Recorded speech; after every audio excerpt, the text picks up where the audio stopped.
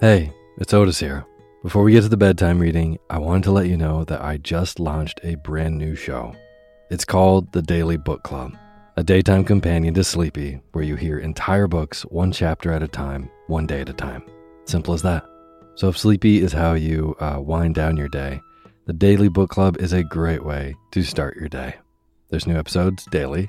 I read in a slightly peppier voice so that you can get really lost in these amazing stories that have stood the test of time. Or, just like Sleepy, you can sit back and relax and zone out to a good book. The first book we'll be reading is The Enchanted April by Elizabeth von Arnim. Story is, in the 1920s, 4 women unfulfilled with life take a chance and abscond to a dreamy medieval Italian castle.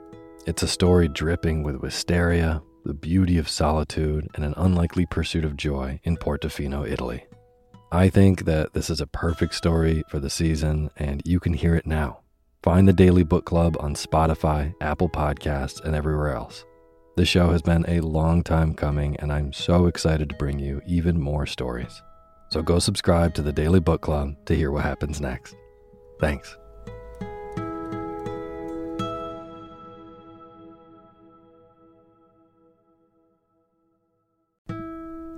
This episode of Sleepy is proudly sponsored by ButcherBox.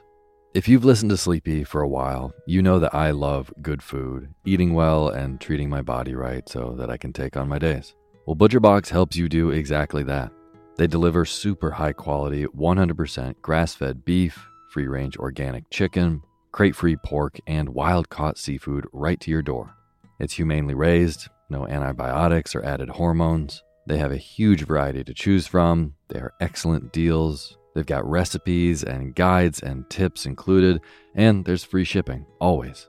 Eating well is a huge factor in getting a good night's sleep, as is sometimes saving the trip to the grocery store and taking some stress out of your daily schedule. I have been loving these deliveries for those reasons. Been cooking up their steak tips with eggs in the morning, with butter and scallions and soy sauce, and I also made a delicious brine chicken roast with lemon parsley gravy.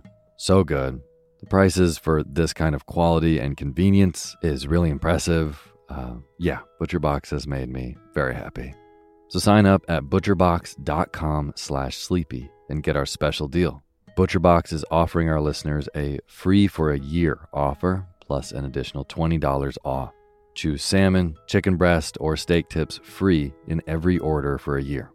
Sign up today at butcherbox.com/sleepy and use code SLEEPY to choose your free for a year offer. Plus, get $20 off your first order. butcherbox.com/sleepy. Eat well, sleep well.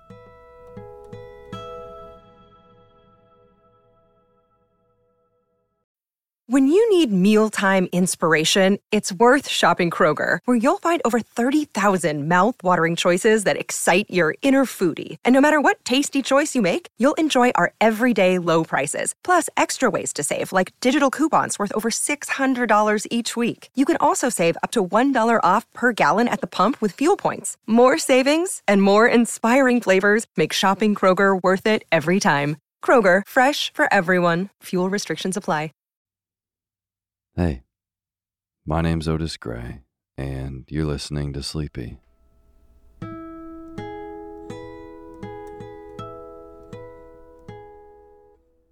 podcast where I read old books to help you get to sleep, and a proud member of the Airwave Podcast Network.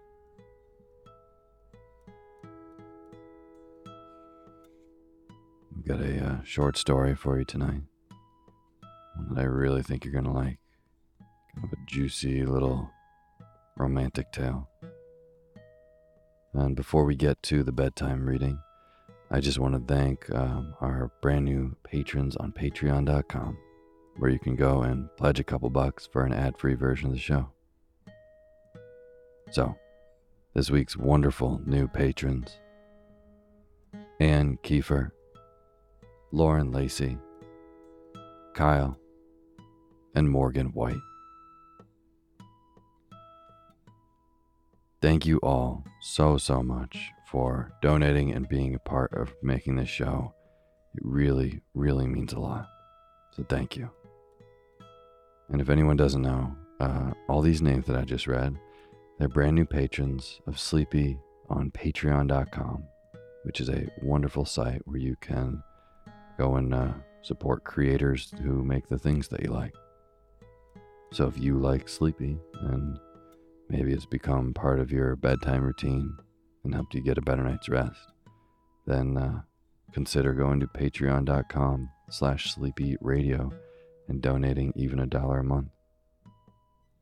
At $2 a month, you get access to the ad-free version of the show, and at $5, you get access to all of our poetry readings with over 50 episodes you have not heard before. And no matter how much you donate, even if it's $1, that goes a really long way, and I will read your name in the opening credits of the next show after you do. So again, if you would like to be a part of making this show, go to patreon.com/sleepyradio. Thank you. And as always, the music you're hearing is by my good friend James Lepkowski, and the cover art for Sleepy is by Gracie Kanan.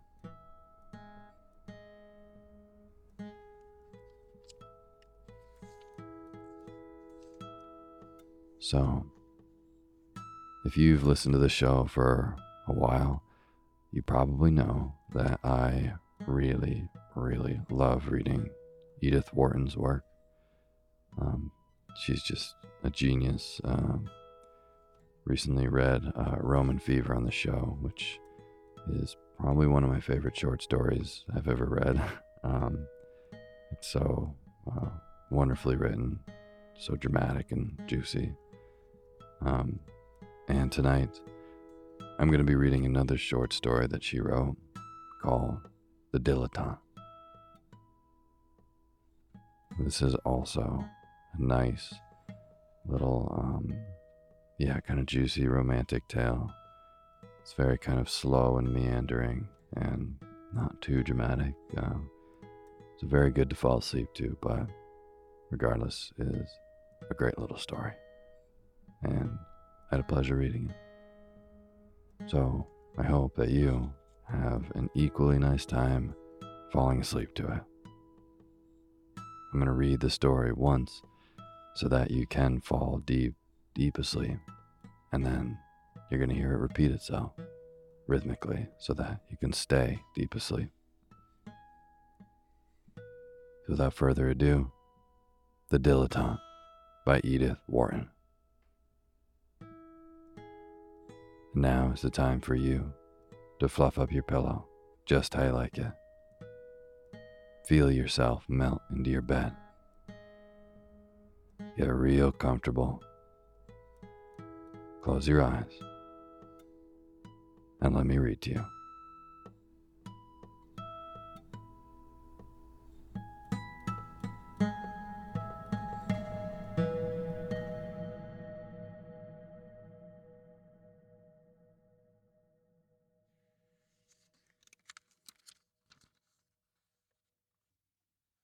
The Dilettante. It was on an impulse, hardly needing the arguments he found himself advancing in its favor, that Thursdale, on his way to the club, turned as usual into Mrs. Vervain Street. The as usual was his own qualification of the act, a convenient way of bridging the interval in days and other sequences that lay between this visit and the last. It was characteristic of him that he instinctively excluded his call 2 days earlier with Ruth Gaynor from the list of his visits to Mrs. Vervain. The special conditions attending it had made it no more like a visit to Mrs. Vervain than an engraved dinner invitation is like a personal letter. Yet it was to talk over his call with Miss Gaynor that he was now returning to the scene of that episode, and it was because Mrs. Vervain could be trusted to handle the talking over as skillfully as the interview itself that at her corner he had felt the dilettante's irresistible craving to take a last look at a work of art that was passing out of his possession. On the whole, he knew no one better fitted to deal with the unexpected than Mrs. Vervain. She excelled in the rare art of taking things for granted, and Thursdale felt a pardonable pride in that thought that she owed her excellence to his training. Early in his career, Thursdale had made the mistake, at the outset of his acquaintance with a lady, of telling her that he loved her and exacting the same avowal in return. The latter part of that episode had been like the long walk back from a picnic, when one has to carry all the crockery one has finished using. It was the last time Thursdale ever allowed himself to be encumbered with the debris of a feast. He thus incidentally learned that the privilege of loving her is one of the least favors that a charming woman can accord, and in seeking to avoid the pitfalls of sentiment, he had developed a science of evasion in which the woman of the moment became a mere implement of the game. He owed a great deal of delicate enjoyment to the cultivation of this art. The perils from which it had been his refuge became naively harmless. Was it possible that he who now took his easy way along the levels had once preferred to gasp on the raw heights of emotion? Youth is a high-colored season, but he had the satisfaction of feeling that he had entered earlier than most into that chiaroscuro of sensation where every half-tone has its value. As a promoter of this pleasure, no one he had known was comparable to Mrs. Vervain. He had taught a good many women not to betray their feelings, but he had never before had such fine material to work in. She had been surprisingly crude when he first knew her, capable of making the most awkward inferences, of plunging through thin ice, of recklessly undressing her emotions.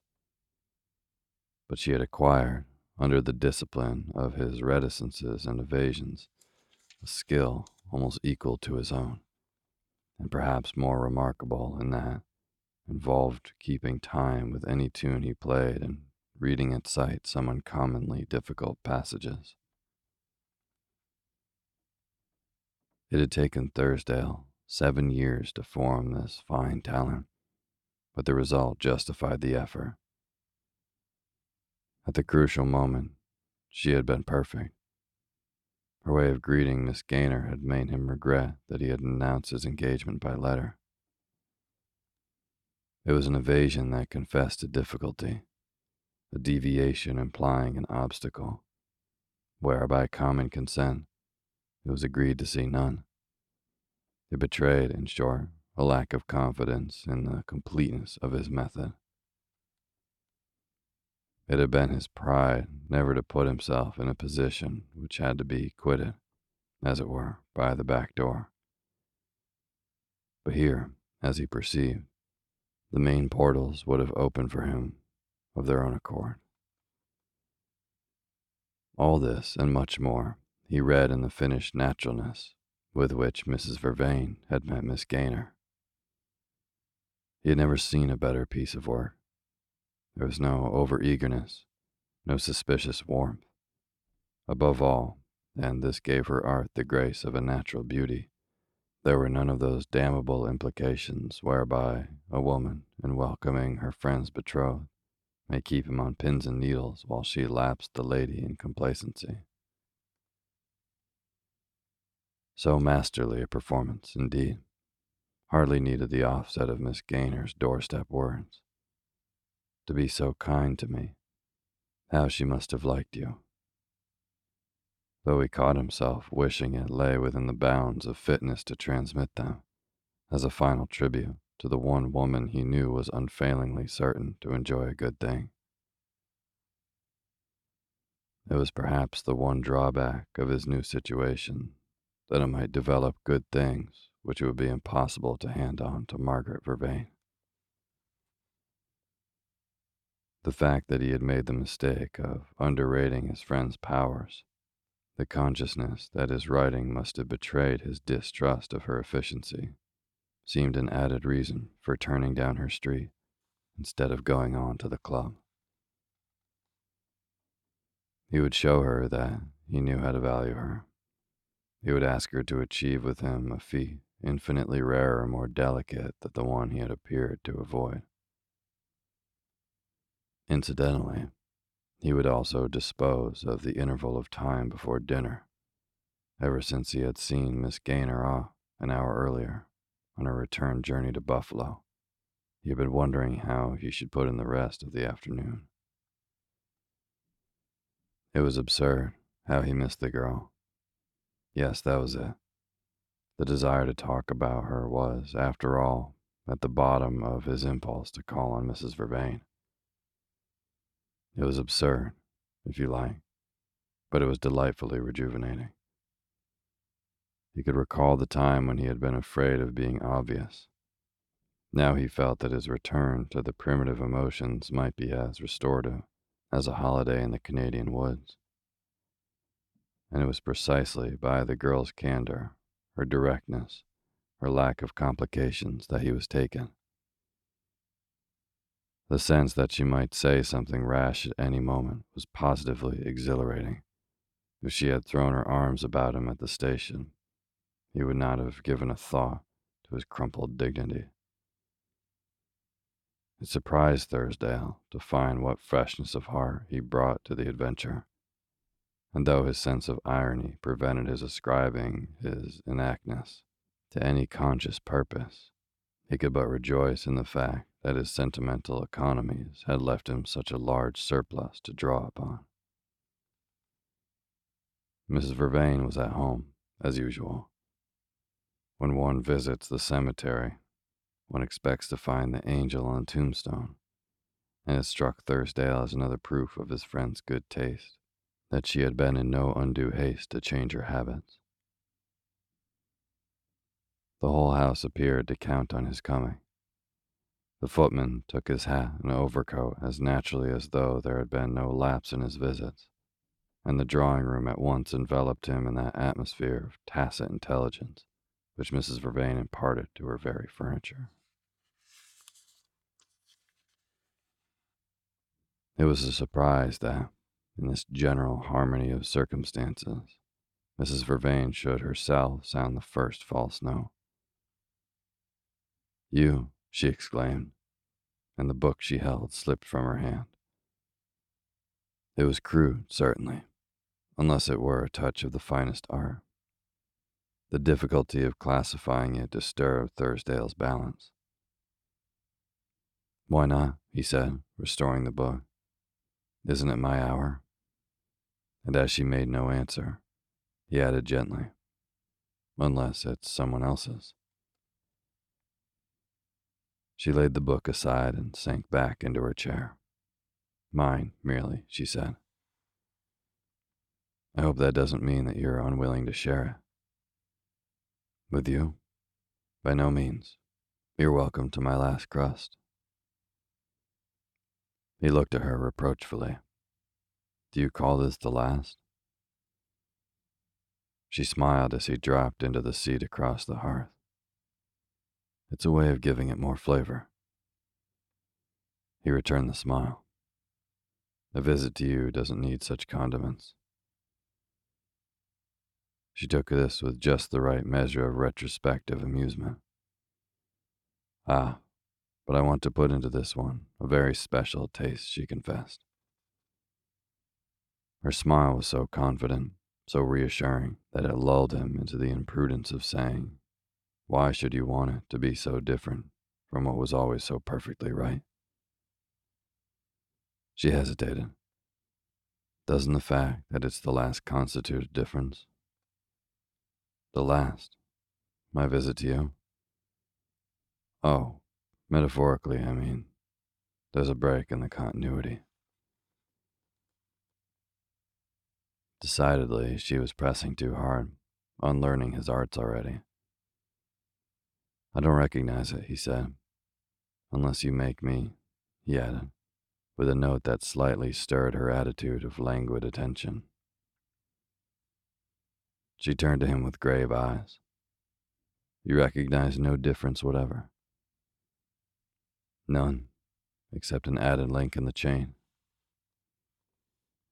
"An added link?"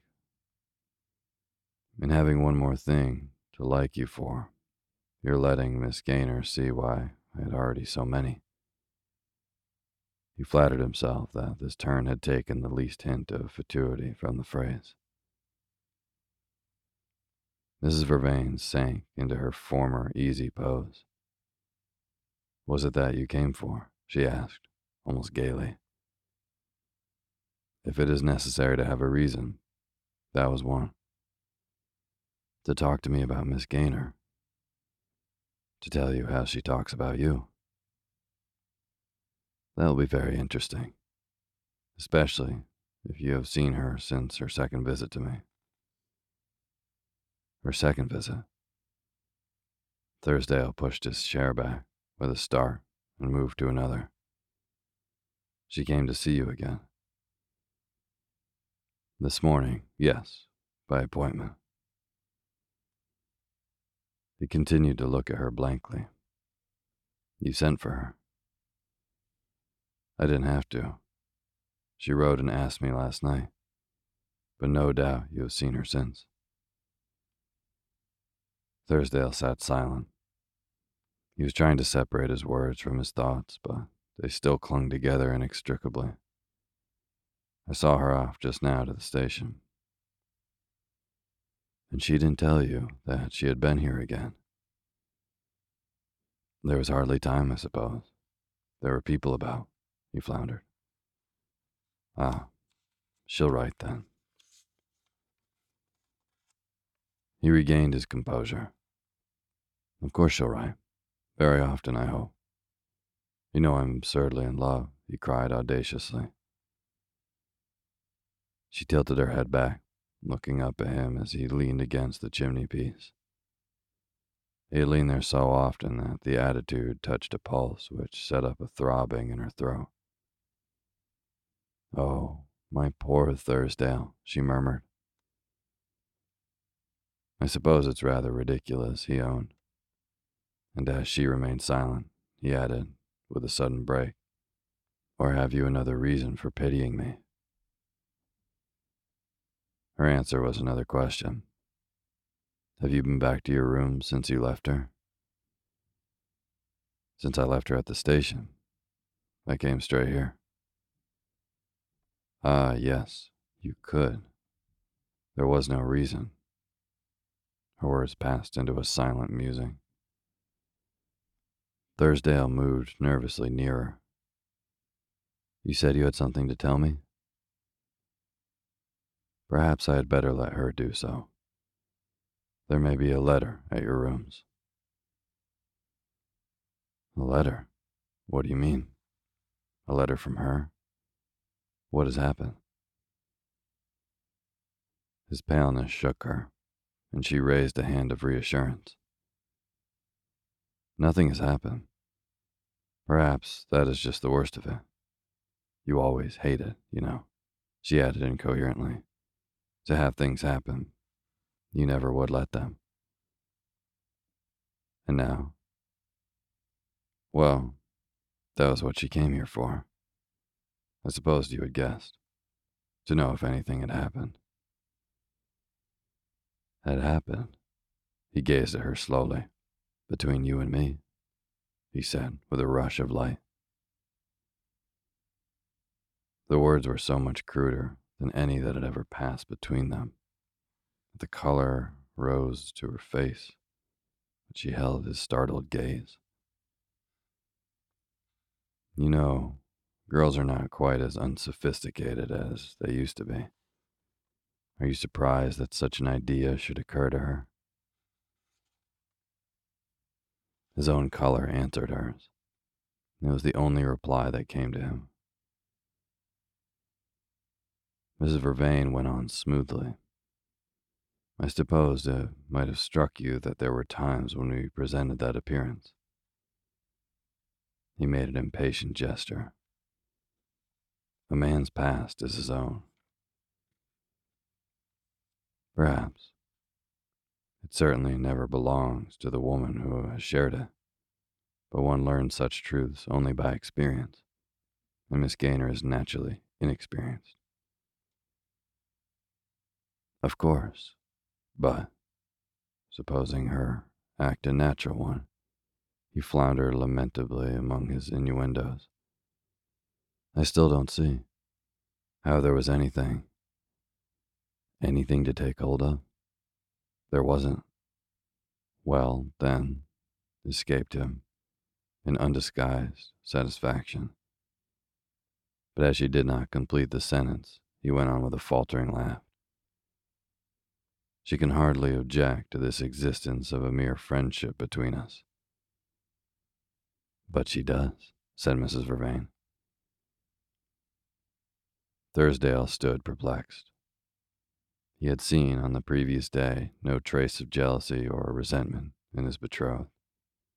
He could still hear the candid ring of the girl's praise of Mrs. Vervain. If she were such an abyss of insincerity as to dissemble distrust under such frankness, she must at least be more subtle than to bring her doubts of her rival for solution. The situation seemed one through which one could no longer move in a penumbra, and he let in a burst of light with a direct query. Won't you explain what you mean? Mrs. Vervain sat silent, not provokingly, as though to prolong his distress, but as if, in the attenuated phraseology he had taught her, it was difficult to find words robust enough to meet his challenge. It was the first time he had ever asked her to explain anything, and she had lived so long in dread of offering elucidations which were not wanted that she seemed unable to produce one on the spot. At last, she said slowly, she came to find out if you were really free. Thursdale colored again. Free, he stammered, with a sense of physical disgust at contact with such crassness. Yes, if I had quite done with you. She smiled in recovered security. It seems she likes her clear outlines. She has a passion for definitions. Yes, well, he said, wincing at the echo of his own subtlety. Well, and when I had told her that you never belonged to me, she wanted to define my status, to know exactly where I had stood all along. Thursdale sat gazing at her intently. His hand was not yet on the clue. And even when you had told her that, even when I had told her that I had had no status, that I had never stood anywhere in any sense she meant, said Mrs. Vervain slowly. Even then she wasn't satisfied, it seems. He uttered an uneasy exclamation. She didn't believe you, you mean? I mean that she did believe me, too thoroughly. Well then, in God's name, what did she want? Something more. Those were the words that she used. Something more. Between you and me. Is it a conundrum? He laughed awkwardly. Girls are not what they were in my day. They are no longer forbidden to contemplate the relation of the sexes. So it seems, he commented. But since in this case there wasn't any... He broke off, catching the dawn of a revelation in her gaze. That's just it. The unpardonable offense has been in our not offending. He flung himself down despairingly. I give it up. What did you tell her? He burst out with sudden crudeness. The exact truth.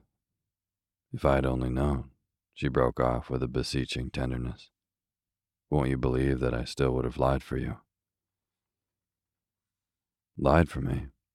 Why on earth should you have lied for either of us? To save you. To hide you from her to the last, as I've hidden you from myself all these years. She stood up with a sudden tragic import in her movement. You believe me capable of that, don't you? If I'd only guessed. But I've never known a girl like her. She had the truth out of me with a spring. The truth that you and I had never in all these years. Oh, she knew why. She measured us both in a flash. She didn't suspect me of having haggled with you. Her words pelted me like hail. He just took what he wanted, sifted and sorted you to suit his taste, burnt out the gold and left a heap of cinders. And you let him. You let yourself be cut to bits. She mixed her metaphors a little. Be cut in bits and used and discarded, while all the while every drop of blood in you belonged to him. But he's Shylock. He's Shylock, and you have bled to death of the pound of flesh he has cut off you. But she despises me the most, you know. Far the most, Mrs. Vervain ended. The words fell strangely on the scented stillness of the room. They seemed out of harmony with its setting of afternoon intimacy, the kind of intimacy on which, at any moment, a visitor might intrude without perceptibly lowering the atmosphere. It was as though a grand opera singer had strained the acoustics of a private music room. Thursdale stood up, facing his hostess. Half the room was between them, but they seemed to stare close at each other, now that the veils of reticence and ambiguity had fallen. His first words were characteristic. "She does despise me, then," he exclaimed. "She thinks the pound of flesh you took was a little too near the heart." He was excessively pale. "Please tell me exactly what she said of me." "She did not speak much of you. She is proud. But I gather that, while she understands love or indifference, her eyes have never been open to the many intermediate shades of feeling. At any rate, she expressed an unwillingness to be taken with reservations. She thinks you would have loved her better if you had loved someone else first. The point of view is original. She insists on a man with a past." "Oh, a past. If she's serious, I could rake up a past," he said with a laugh. "So I suggested. But she has her eyes on this particular portion of it. She insists on making it a test case. She wanted to know what you had done to me, and before I could guess her drift, I blundered into telling her." Thursdale drew a difficult breath. "I never supposed your revenge is complete," he said slowly.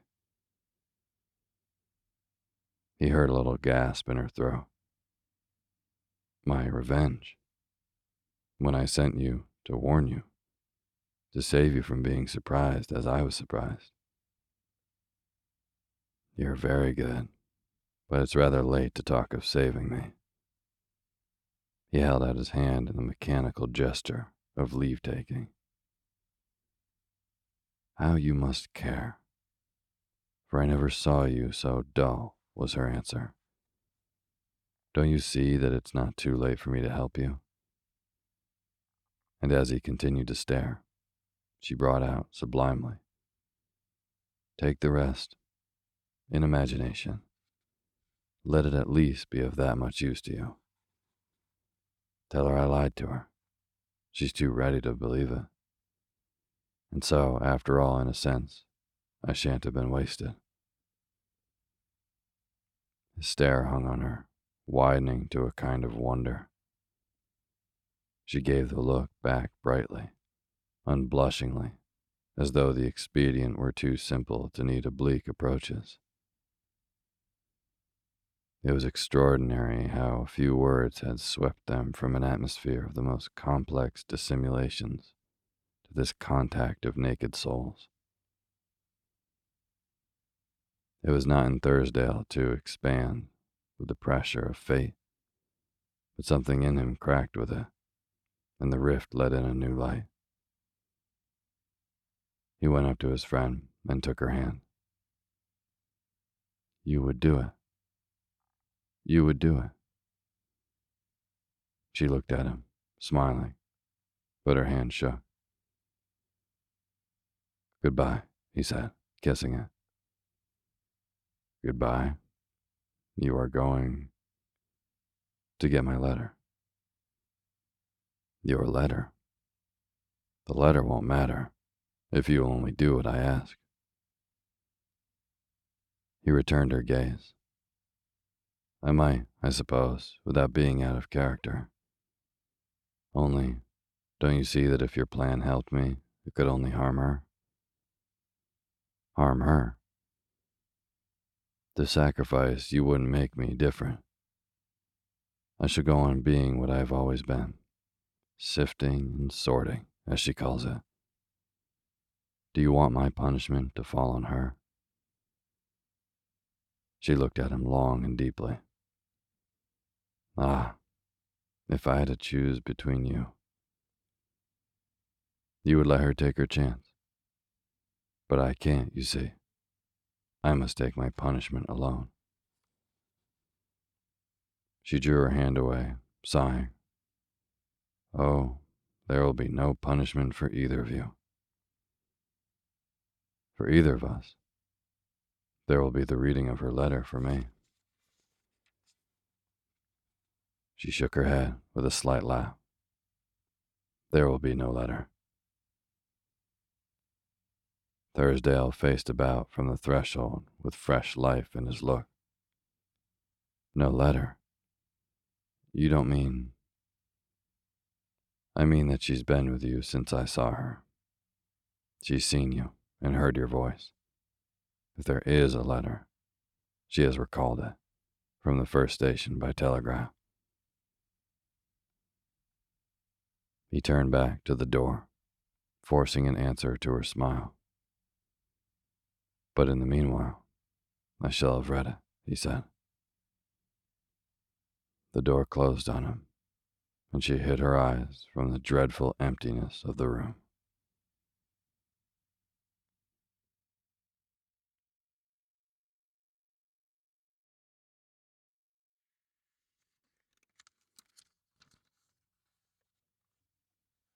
The Dilettante. It was on an impulse, hardly needing the arguments he found himself advancing in its favor, that Thursdale, on his way to the club, turned as usual into Mrs. Vervain Street. The as usual was his own qualification of the act, a convenient way of bridging the interval in days and other sequences that lay between this visit and the last. It was characteristic of him that he instinctively excluded his call 2 days earlier with Ruth Gaynor from the list of his visits to Mrs. Vervain. The special conditions attending it had made it no more like a visit to Mrs. Vervain than an engraved dinner invitation is like a personal letter. Yet it was to talk over his call with Miss Gaynor that he was now returning to the scene of that episode, and it was because Mrs. Vervain could be trusted to handle the talking over as skillfully as the interview itself that at her corner he had felt the dilettante's irresistible craving to take a last look at a work of art that was passing out of his possession. On the whole, he knew no one better fitted to deal with the unexpected than Mrs. Vervain. She excelled in the rare art of taking things for granted, and Thursdale felt a pardonable pride in that thought that she owed her excellence to his training. Early in his career, Thursdale had made the mistake, at the outset of his acquaintance with a lady, of telling her that he loved her and exacting the same avowal in return. The latter part of that episode had been like the long walk back from a picnic, when one has to carry all the crockery one has finished using. It was the last time Thursdale ever allowed himself to be encumbered with the debris of a feast. He thus incidentally learned that the privilege of loving her is one of the least favors that a charming woman can accord, and in seeking to avoid the pitfalls of sentiment, He had developed a science of evasion, in which the woman of the moment became a mere implement of the game. He owed a great deal of delicate enjoyment to the cultivation of this art. The perils from which it had been his refuge became naively harmless. Was it possible that he who now took his easy way along the levels had once preferred to gasp on the raw heights of emotion? Youth is a high-colored season, but he had the satisfaction of feeling that he had entered earlier than most into that chiaroscuro of sensation where every half-tone has its value. As a promoter of this pleasure, no one he had known was comparable to Mrs. Vervain. He had taught a good many women not to betray their feelings, but he had never before had such fine material to work in. She had been surprisingly crude when he first knew her, capable of making the most awkward inferences, of plunging through thin ice, of recklessly undressing her emotions. But she had acquired, under the discipline of his reticences and evasions, a skill almost equal to his own, and perhaps more remarkable in that involved keeping time with any tune he played and reading at sight some uncommonly difficult passages. It had taken Thursdale 7 years to form this fine talent, but the result justified the effort. At the crucial moment, she had been perfect. Her way of greeting Miss Gaynor had made him regret that he had announced his engagement by letter. It was an evasion that confessed a difficulty, a deviation implying an obstacle, where by common consent it was agreed to see none. It betrayed, in short, a lack of confidence in the completeness of his method. It had been his pride never to put himself in a position which had to be quitted, as it were, by the back door. But here, as he perceived, the main portals would have opened for him of their own accord. All this and much more he read in the finished naturalness with which Mrs. Vervain had met Miss Gaynor. He had never seen a better piece of work. There was no over-eagerness, no suspicious warmth. Above all, and this gave her art the grace of a natural beauty, there were none of those damnable implications whereby a woman, in welcoming her friend's betrothed, may keep him on pins and needles while she laps the lady in complacency. So masterly a performance, indeed, hardly needed the offset of Miss Gaynor's doorstep words. To be so kind to me, how she must have liked you. Though he caught himself wishing it lay within the bounds of fitness to transmit them, as a final tribute to the one woman he knew was unfailingly certain to enjoy a good thing. It was perhaps the one drawback of his new situation that it might develop good things which it would be impossible to hand on to Margaret Vervain. The fact that he had made the mistake of underrating his friend's powers, the consciousness that his writing must have betrayed his distrust of her efficiency, seemed an added reason for turning down her street instead of going on to the club. He would show her that he knew how to value her. He would ask her to achieve with him a feat infinitely rarer and more delicate than the one he had appeared to avoid. Incidentally, he would also dispose of the interval of time before dinner, ever since he had seen Miss Gaynor off an hour earlier on her return journey to Buffalo. He had been wondering how he should put in the rest of the afternoon. It was absurd how he missed the girl. Yes, that was it. The desire to talk about her was, after all, at the bottom of his impulse to call on Mrs. Vervain. It was absurd, if you like, but it was delightfully rejuvenating. He could recall the time when he had been afraid of being obvious. Now he felt that his return to the primitive emotions might be as restorative as a holiday in the Canadian woods.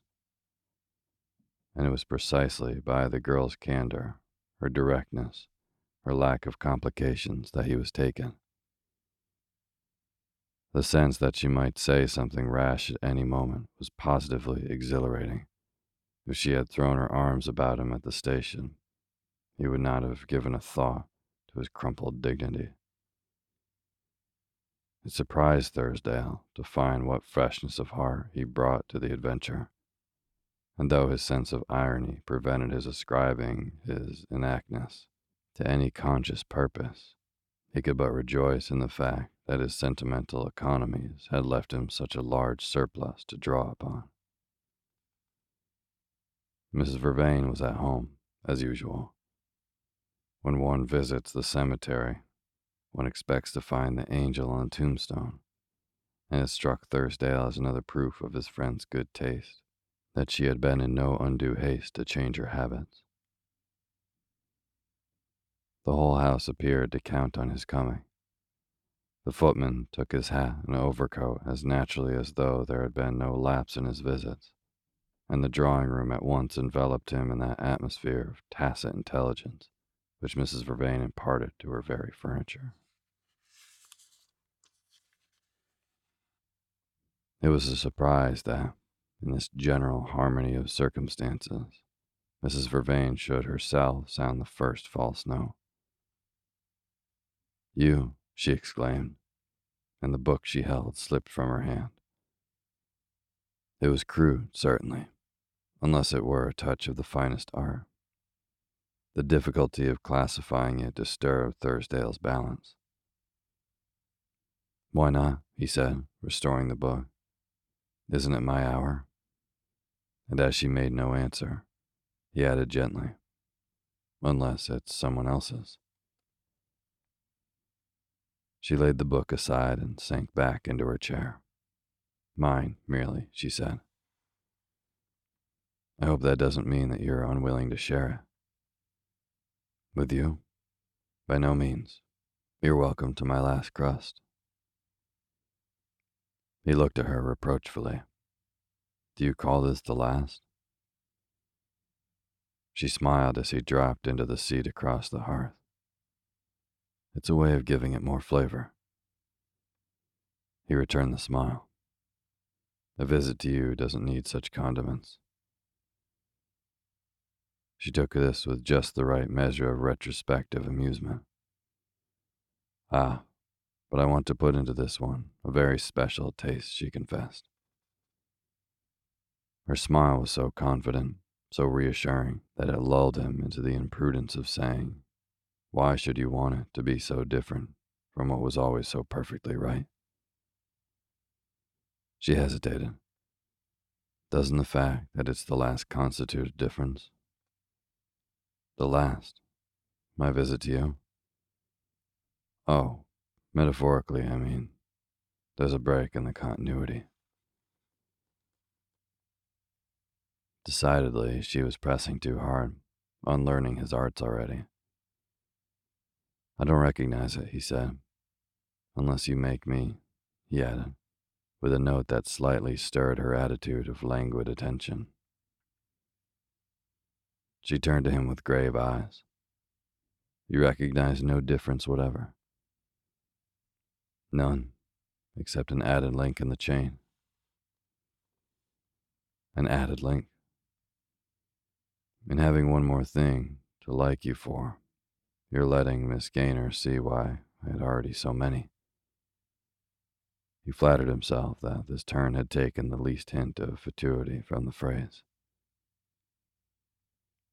Mrs. Vervain sank into her former easy pose. "Was it that you came for?" she asked, almost gaily. "If it is necessary to have a reason, that was one."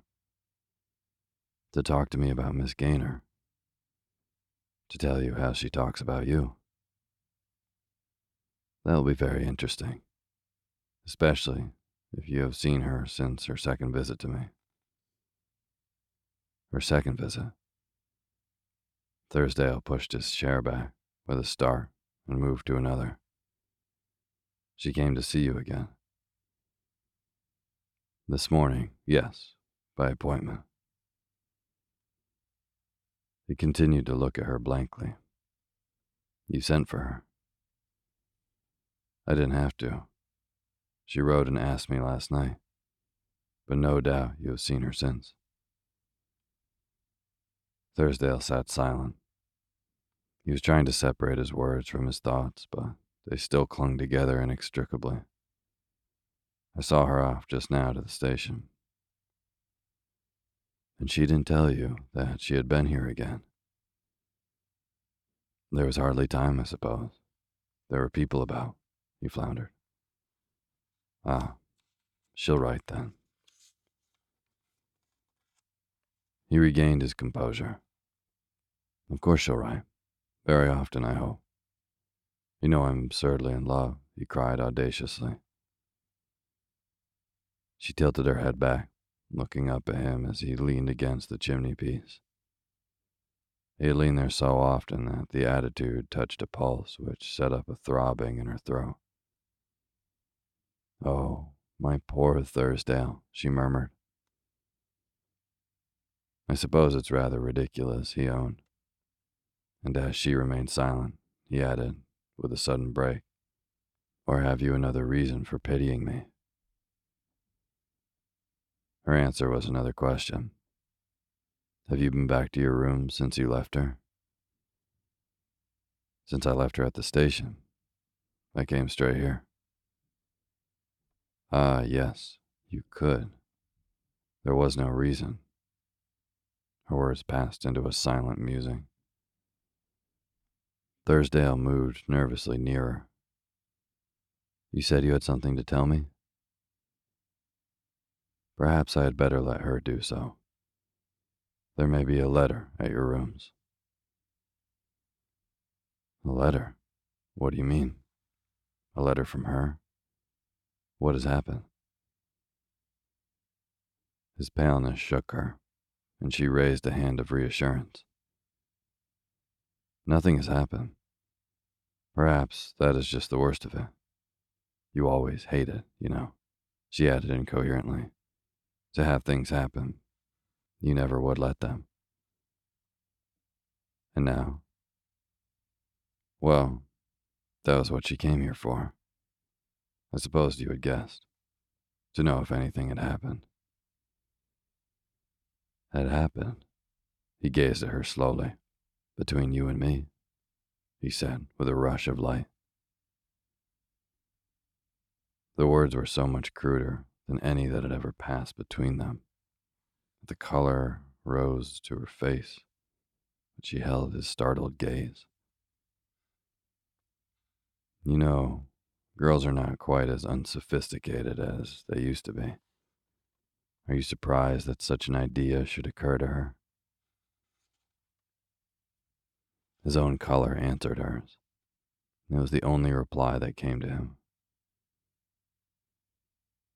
Mrs. Vervain went on smoothly. I supposed it might have struck you that there were times when we presented that appearance. He made an impatient gesture. A man's past is his own. Perhaps. It certainly never belongs to the woman who has shared it, but one learns such truths only by experience, and Miss Gaynor is naturally inexperienced. Of course, but supposing her act a natural one, he floundered lamentably among his innuendos. I still don't see how there was anything to take hold of. There wasn't. Well, then, escaped him in undisguised satisfaction. But as she did not complete the sentence, he went on with a faltering laugh. She can hardly object to this existence of a mere friendship between us. But she does, said Mrs. Vervain. Thursdale stood perplexed. He had seen on the previous day no trace of jealousy or resentment in his betrothed. He could still hear the candid ring of the girl's praise of Mrs. Vervain. If she were such an abyss of insincerity as to dissemble distrust under such frankness, she must at least be more subtle than to bring her doubts of her rival for solution. The situation seemed one through which one could no longer move in a penumbra, and he let in a burst of light with a direct query. "Won't you explain what you mean?" Mrs. Vervain sat silent, not provokingly, as though to prolong his distress, but as if, in the attenuated phraseology he had taught her, it was difficult to find words robust enough to meet his challenge. It was the first time he had ever asked her to explain anything, and she had lived so long in dread of offering elucidations which were not wanted that she seemed unable to produce one on the spot. At last, she said slowly, "She came to find out if you were really free." Thursdale colored again. "Free?" he stammered, with a sense of physical disgust at contact with such crassness. "Yes, if I had quite done with you." She smiled in recovered security. "It seems she likes her clear outlines. She has a passion for definitions." "Yes, well," he said, wincing at the echo of his own subtlety. "Well, and when I had told her that you never belonged to me, she wanted to define my status, to know exactly where I had stood all along." Thursdale sat gazing at her intently. His hand was not yet on the clue. And even when you had told her that, even when I had told her that I had had no status, that I had never stood anywhere in any sense she meant, said Mrs. Vervain slowly, even then she wasn't satisfied, it seems. He uttered an uneasy exclamation. "She didn't believe you, you mean?" "I mean that she did believe me, too thoroughly." "Well then, in God's name, what did she want?"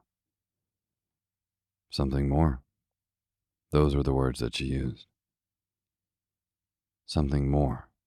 Between you and me. Is it a conundrum?" He laughed awkwardly. "Girls are not what they were in my day. They are no longer forbidden to contemplate the relation of the sexes." "So it seems," he commented. "But since in this case there wasn't any—" He broke off, catching the dawn of a revelation in her gaze. "That's just it. The unpardonable offense has been in our not offending." He flung himself down despairingly. "I give it up. What did you tell her?" He burst out with sudden crudeness. "The exact truth. If I had only known," she broke off with a beseeching tenderness. "Won't you believe that I still would have lied for you?" "Lied for me? Why on earth should you have lied for either of us?" "To save you.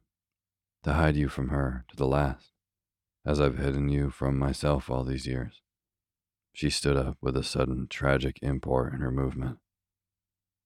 "You believe me capable of that, don't you?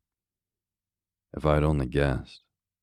But I've never known a girl like her. She had the truth out of me with a spring. The truth that you and I had never in all these years. Oh, she knew why. She measured us both in a flash.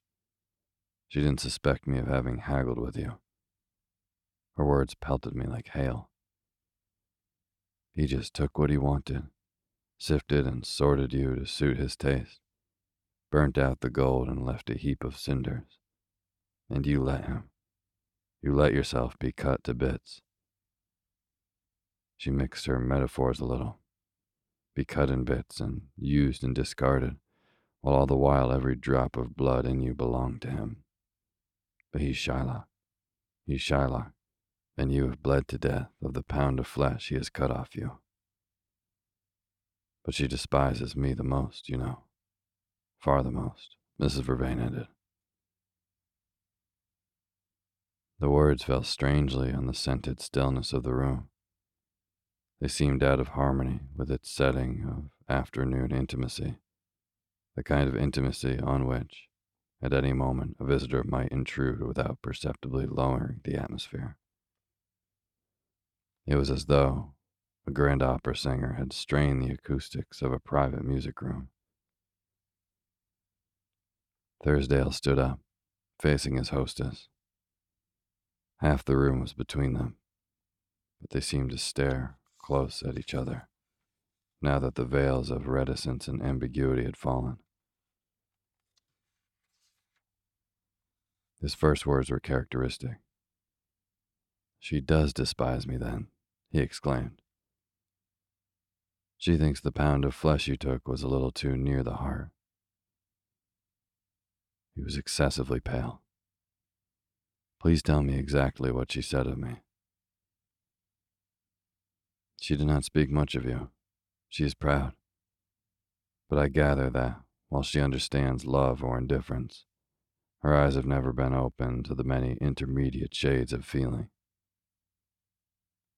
At any rate, she expressed an unwillingness to be taken with reservations. She thinks you would have loved her better if you had loved someone else first. The point of view is original. She insists on a man with a past." "Oh, a past. If she's serious, I could rake up a past," he said with a laugh. "So I suggested. But she has her eyes on this particular portion of it. She insists on making it a test case. She wanted to know what you had done to me, and before I could guess her drift, I blundered into telling her." Thursdale drew a difficult breath. "I never supposed your revenge is complete," he said slowly. He heard a little gasp in her throat. "My revenge?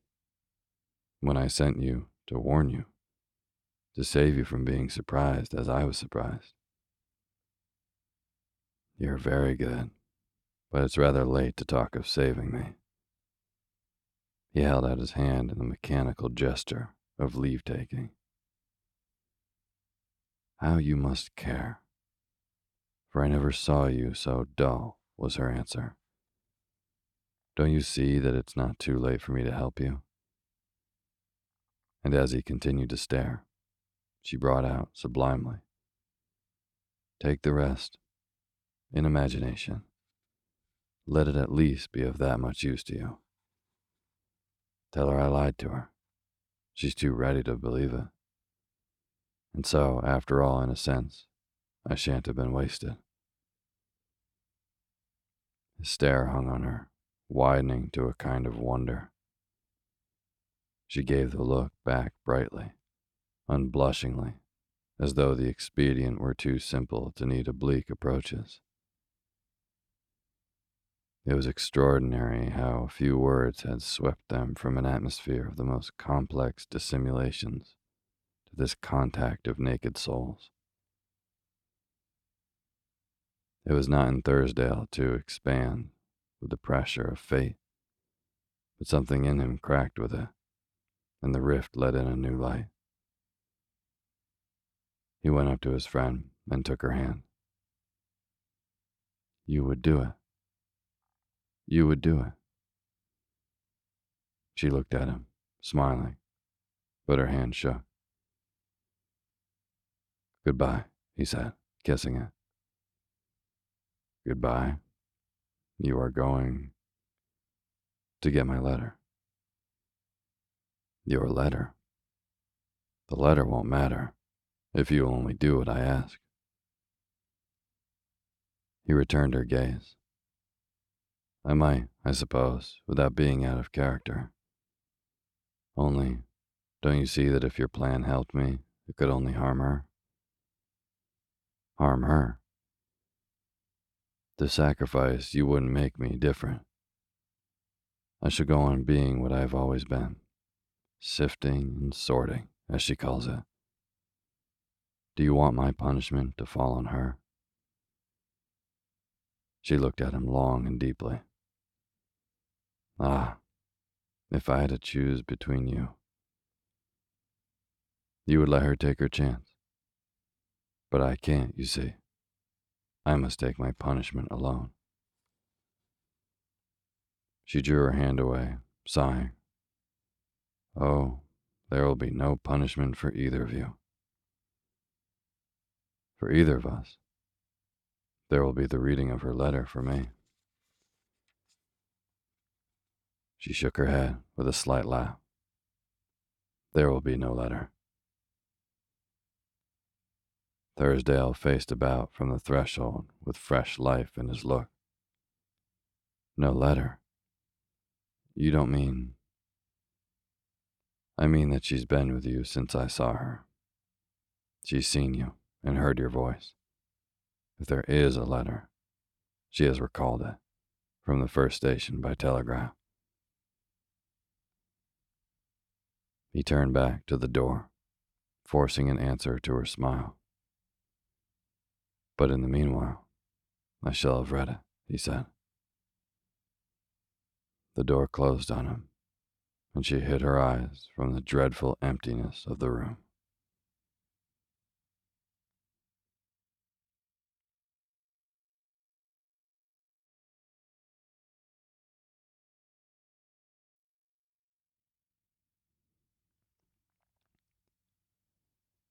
Thank you for listening to Sleepy. Good night.